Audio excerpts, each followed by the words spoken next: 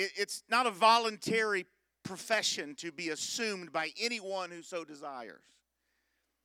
It shouldn't be thrust upon a child by an overzealous parent. It should be, according to Merrill F. Unger in his book, Principles of Expository Preaching, the preacher must have a divine call and commission.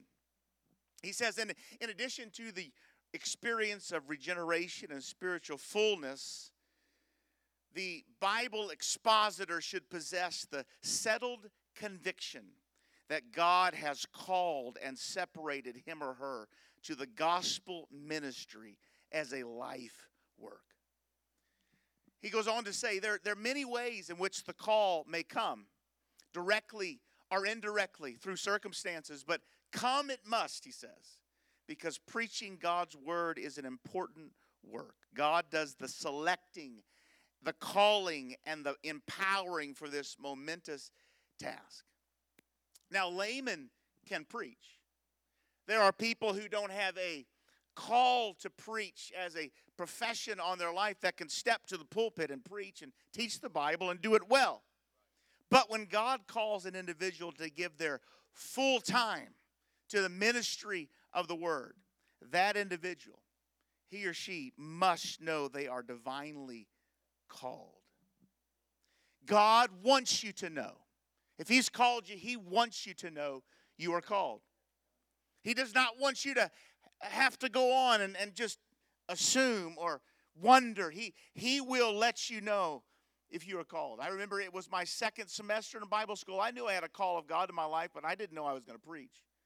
But it wasn't until that second semester of Bible school, sitting in the congregation and listening to evangelist Jason Sisko preach a youth revival in Stockton, California, sitting in that congregation, that the Lord called me to preach. It was a definite thing. A preacher is not a Christian who decides to preach. He does not just decide to do it. She does not just decide to take up preaching as a calling. Now, that picture of that type of life lived by a minister has often appealed to certain people. I just want to be a preacher. And I've known people who have wanted to be preachers, but they weren't called to preach.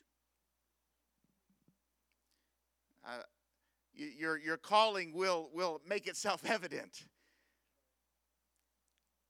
When you look in the scriptures, when you look at preachers of the past, there was a definite call. There was a definite experience. There was a surety. You won't have to wonder. Authority to do the work of God must come from God.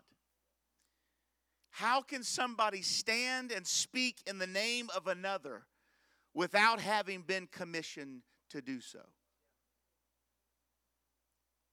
Paul based his authority to preach upon a personal divine call. But not only is preaching a high calling, it is a holy calling. I felt to make this point very clear for the next few minutes. Our lifestyle as a preacher is important to God. For those that are students here, studying in Christian ministries and maybe taking preaching classes, you've heard me say some of this, but I want to remind you that our lifestyle, the way we live, the way we act, the way we talk, the way we carry ourselves is so very important. The calling of the preacher. Pastor Robert Murray McShane, the historic Scottish pastor, said a holy minister is an awful weapon in the hand of God. Certainly God wants us to use our talents, and after all, He gave them to us. But along with the developing of our talents and spiritual gifts is also He wants to perfect our character. We are God's weapons, and weapons need to be sharp to be useful. God gives His best to those who most reflect the beauty of holiness. 2 Chronicles 16:9, the eyes of the Lord run to and fro throughout the whole earth to show Himself strong on behalf of those whose heart is loyal to Him. When Paul urged Timothy to exercise himself to godliness, 1 Timothy 4:7-8, Paul made a metaphor familiar to people of that day, familiar to us today, athletics. He used the metaphor of athletics. It was something the Romans, the Greeks, highly treasured. They would be shocked. The Romans and Greeks would be shocked if they caught a glimpse of our professionally organized sports today. The large salaries, the prizes that are received. For them, for the Romans, for the Greeks, it was not a contest for fame or money. It was for the glory of their nation. And Paul was making a point to Timothy. He said, as God's called man or woman, a preacher of the gospel, we must put our Christian living, our lifestyle, and our calling. We must do the same in that lifestyle, the same kind of disciplines that the athletes put into sports. Athletes have to sacrifice. They have to say no to good things. They have to be totally devoted. You see, a holy life is not the automatic consequence of reading the right books or listening to the right podcast or attending the right meetings. It is the result of a living, loving relationship with Jesus Christ and a life marked by discipline. It means setting an alarm clock early so you can get up in time in the morning to pray and meditate on God's Word. It means following that idea of consecration and concentration that the Apostle Paul said in Philippians when he said, but this one thing I do. Paul shared with Timothy and Titus certain qualifications for someone who desires the office of a bishop, or you could use the term pastor or even preacher. I won't go through all of them, but he talks about living a blameless life, a life above reproach, temperate, being able to control your temper. As a preacher of the gospel, we cannot afford to be ones who lose our temper. I tell this story in class, so some of you got to humor me a little bit. But I remember growing up just down the street at New Life, and we were gone on a quizzing trip. We were driving back from DeQuincy, Louisiana, and it was Sunday morning. We were driving back, and we got a phone call. Something incredible and really just out of this world had happened at church that morning. Somebody had walked down the aisle, stepped on the platform, and had hauled off and punched our pastor. Knocked him flat on the ground. The bishop, Elder Gyrome, that was his son that got punched. And I remember the story they were being told. Brother Gyrome was a boxer in his younger days. And, of course, I was told, of course, we weren't there. I was told when the man punched our pastor and he fell to the ground, I mean, all the men of the church, like, stormed the platform. And there was this big dog pile on the platform. It's kind of funny now, but I can imagine it was probably pretty scary. And it's just not something you see every day in a church service. So they ushered the man to the back where now at New Life, it's kind of a foyer area back there behind the platform, but it used to be the prayer room. That's where the building ended. And they pulled him back there, and the police were called. And at that moment, they had this man back there up against the wall, and Pastor Gyrome, he was elder at the time, but he had that boxing background. But then God called him, filling him with the Holy Ghost. But he stood and looked at that man in the face, and he said his fist was clenched. And it was everything within him not to just raise his fist and punch that guy, but the Holy Ghost restrained him. You see, because as a man or woman of the gospel, a preacher of the gospel, you cannot afford to take matters into your own hands. It's not afforded you. Maybe some saints can get away with it, which I don't think they should either. But as a preacher, you have a high and a holy calling. You are to be gentle and peaceable, not have a love of money, Paul says. Have a good reputation outside the church. But the qualifications of a preacher must be viewed in the context of what it means to walk worthy of the calling. Let's look briefly, 1 Thessalonians chapter 2. Paul is writing to the Thessalonians, and he is in some ways trying to counteract some false accusations that had been made against him. You see, when Paul made his journey to Thessalonica and founded the church there, some scholars say he only spent possibly 3 weeks in Thessalonica. He didn't get to spend time to really ground the people. But after he spent 3 weeks and had to move on, he sent Timothy back a little bit later. And Timothy then comes back with this great report that it maybe only been a 3-week revival that you held there. But you wouldn't believe the people of Thessalonica, they are grounded in the Word. There's something that's gotten a hold of them. And a great church is thriving in Thessalonica. And so Paul was overjoyed. And he writes this letter and he addresses them. And in chapter number 2, he begins to address them because people have come behind him and have made some accusations that Paul really wasn't who he says he was, and he wasn't preaching. He was kind of deceitful. And so Paul writes this in 1 Thessalonians chapter 2, verse 3. He says, "For our exhortation did not come from error or uncleanness, nor was it in deceit." He said, my message was not in error. My motive was not unclean. My method was not deceitful. I gave you exactly what God had entrusted me to give you. He says in verse 4, "But as we have been approved by God to be entrusted with the gospel, even so we speak, not as pleasing men, but God who tests our hearts." Paul says we've been approved, or other translations say we've been allowed. I mean, God had carefully examined Paul and found him to be fit for the ministry. God is carefully examining you and I. And then he goes on and says, "And God who tests our heart." Not only did he carefully examine Paul, but he said, he continues to examine me. He continues to test me. He continues to see whether I remain fit for the ministry. And I believe God does the same for those called to the ministry. He allows, he approves. And Paul said he entrusted me with the gospel. And that trust was the ultimate cause and motive for Paul's ministry. He entrusted him with the gospel. Think about that. God has entrusted us with his message. What is that word entrusted? What's that really entail? Well, the Hebrew version of it has a similar connotation. We look at Joseph in Genesis chapter 39, verse 8. When he is receiving this proposition from Potiphar's wife, the Bible says, but he refused. "With me in charge," he told her, "my master does not concern himself with anything in this house, because everything he owns, he has entrusted to my care." He has entrusted me with things, and I can't betray him. I can't act in a way that shows him I'm not grateful and not thankful for what he's entrusted me with. And Paul said, God has entrusted me with the gospel.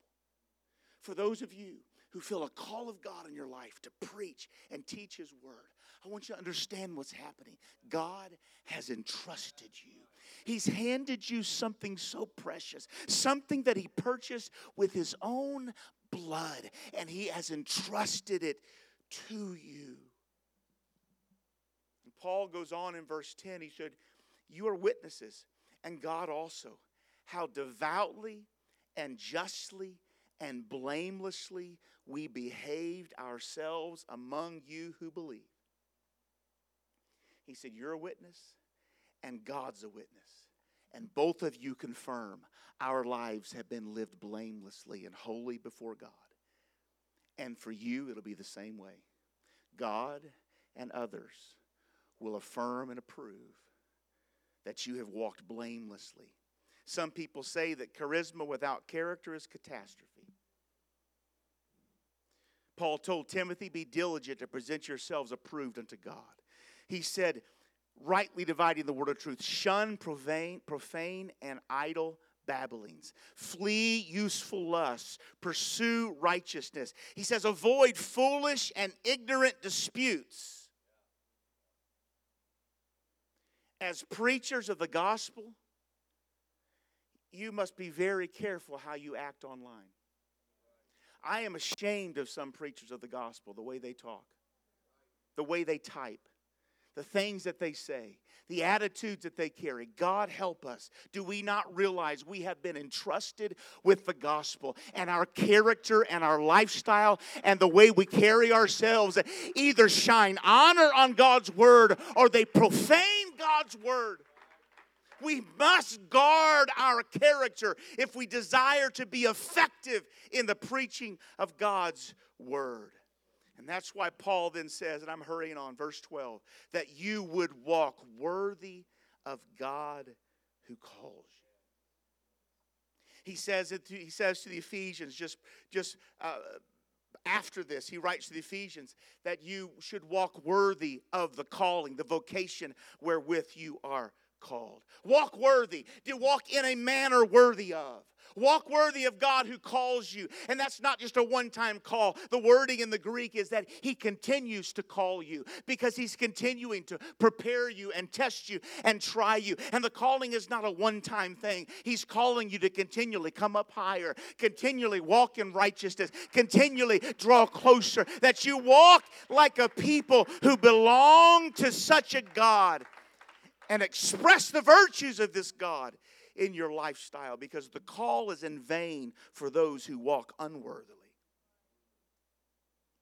But we must realize it would be impossible for us to walk worthy unless it were not for God calling us and His grace enabling us to come up higher.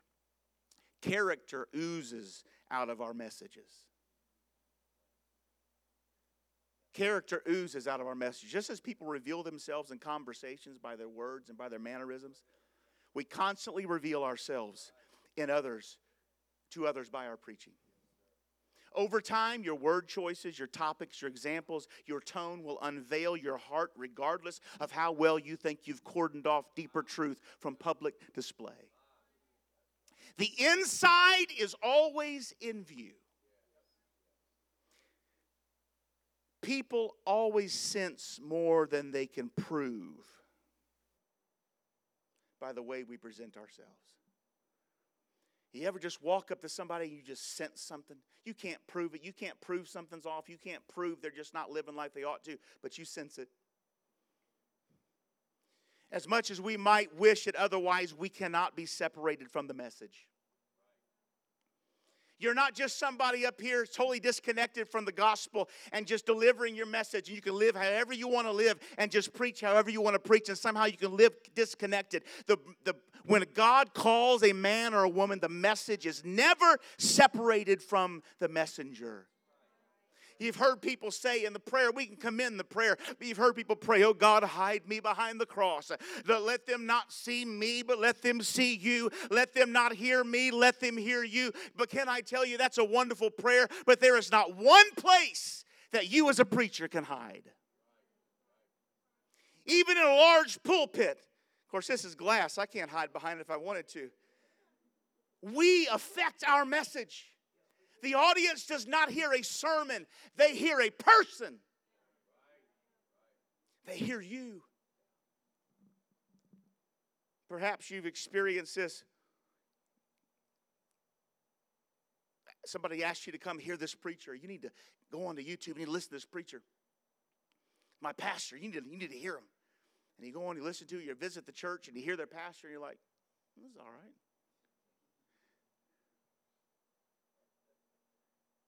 What made it so incredible to that person? You didn't know the character.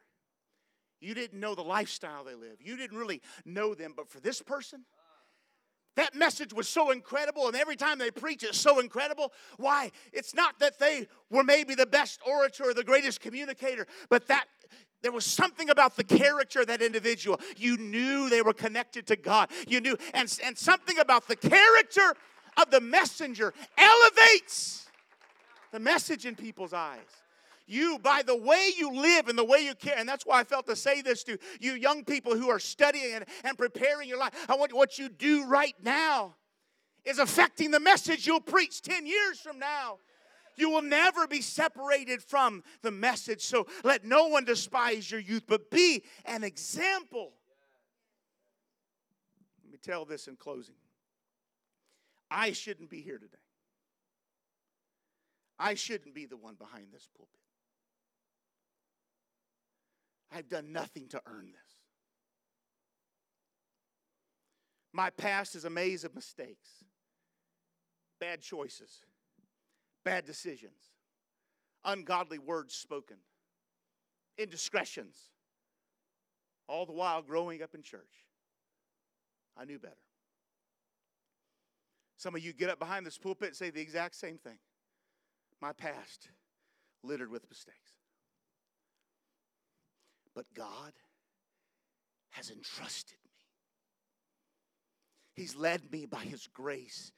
And He's entrusted me with the gospel, with His word, with truth, to carry it with anointing, with boldness, with confidence, with honor. And Paul says, so walk worthy. But how can I walk worthy? I can't walk worthy. My past testifies to the fact nothing I can or will do will be good enough to be worthy of God or the calling on my life. I could pray every minute of the day for the rest of my life, and I'd never be good enough or worthy enough to earn God's approval.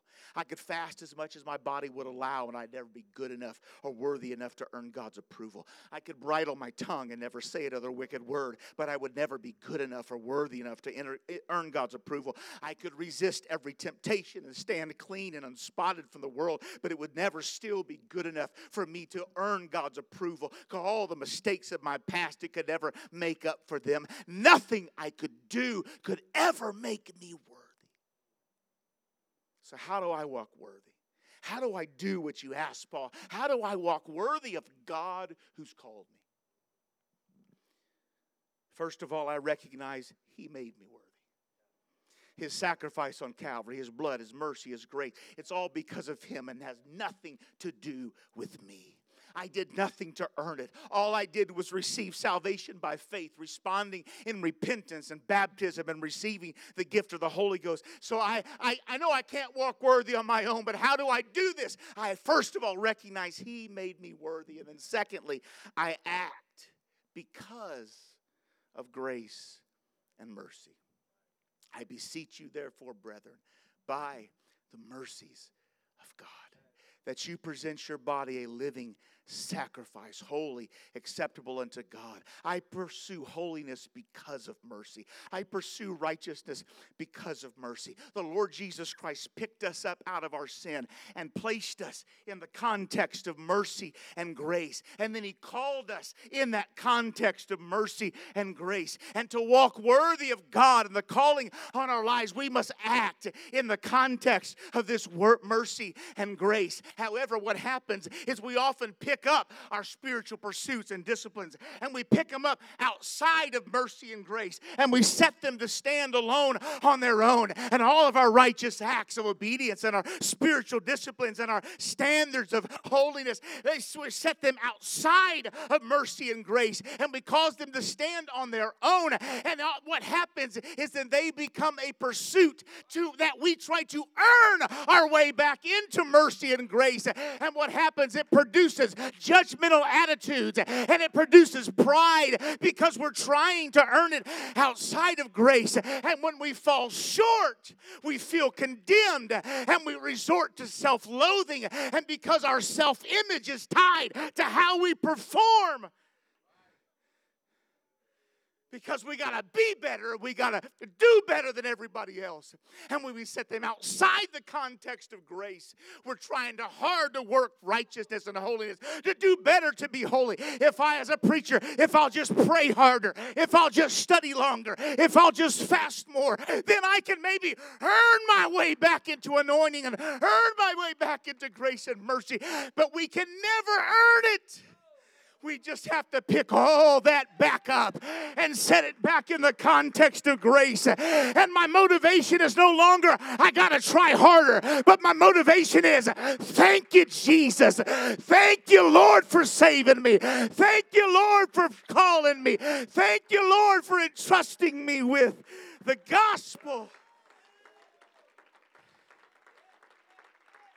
Remain standing if you would.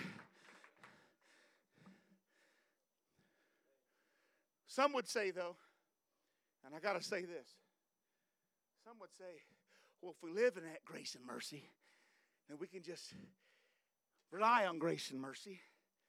And I don't have to pursue righteous acts because we're all living under grace. But hear me today. Not only must we recognize that God made us worthy, and not only must we act out of grace and mercy, but we must not neglect walking worthy. If I do not pursue righteous acts, I'm not grateful. I trample His grace and His great sacrifice that made me worthy, and His trust He has placed in me to carry the gospel. I don't lift all my these people that do this, they don't lift all their righteous efforts outside the context of grace, like the self-righteous and the prideful and the judgmental, but instead they lift themselves out of the context of God's grace. You can't live in grace without walking worthy of that grace. You're not earning it. Earning it is pulling it outside and trying to do it without it. But you can't live in grace without walking worthy of God's grace. Our actions, our attitudes, our response, our words, our actions, our lifestyle, they determine whether I'm living in grace and favor. No, I'm not earning anything. Don't misunderstand me. But I'm choosing to live in grace and favor as God calls me. Come up higher. Walk worthy. Live a life that's motivated by mercy. As a prisoner for the Lord, Paul said, I urge you, live a life worthy of the calling you've received. You're just like me. You don't deserve to stand behind this pulpit. You don't deserve to hold a microphone and open your mouth and declare to people the word of the Lord. You don't deserve the right to do it. None of us deserves the right to do it. But God, in His grace and mercy, He has entrusted us with the gospel. And if He saw fit to entrust me with His word, then, oh God, I want to walk worthy. I want to walk worthy and live in grace and live in mercy. And pursue righteousness in that context and come up higher to where you've called me to live. Because we have been entrusted with the gospel, we must walk worthy of God who calls us. Would you lift your hands to heaven right now? I want us to ask the Lord right now to help us to commit ourselves, to give ourselves to walking worthy. Oh God, we cannot earn this. We cannot earn your favor. We cannot earn your grace. Oh, but God, we want to live in righteousness because we're so thankful. We want to live in holiness because you're so thankful. We want to carry ourselves in clean and purity because you're so grateful, because we're so grateful. You've entrusted us with this wonderful gospel, and we're so grateful, Lord. We're so grateful. We're so grateful. Somebody lift your hands. Tell Him how grateful you are.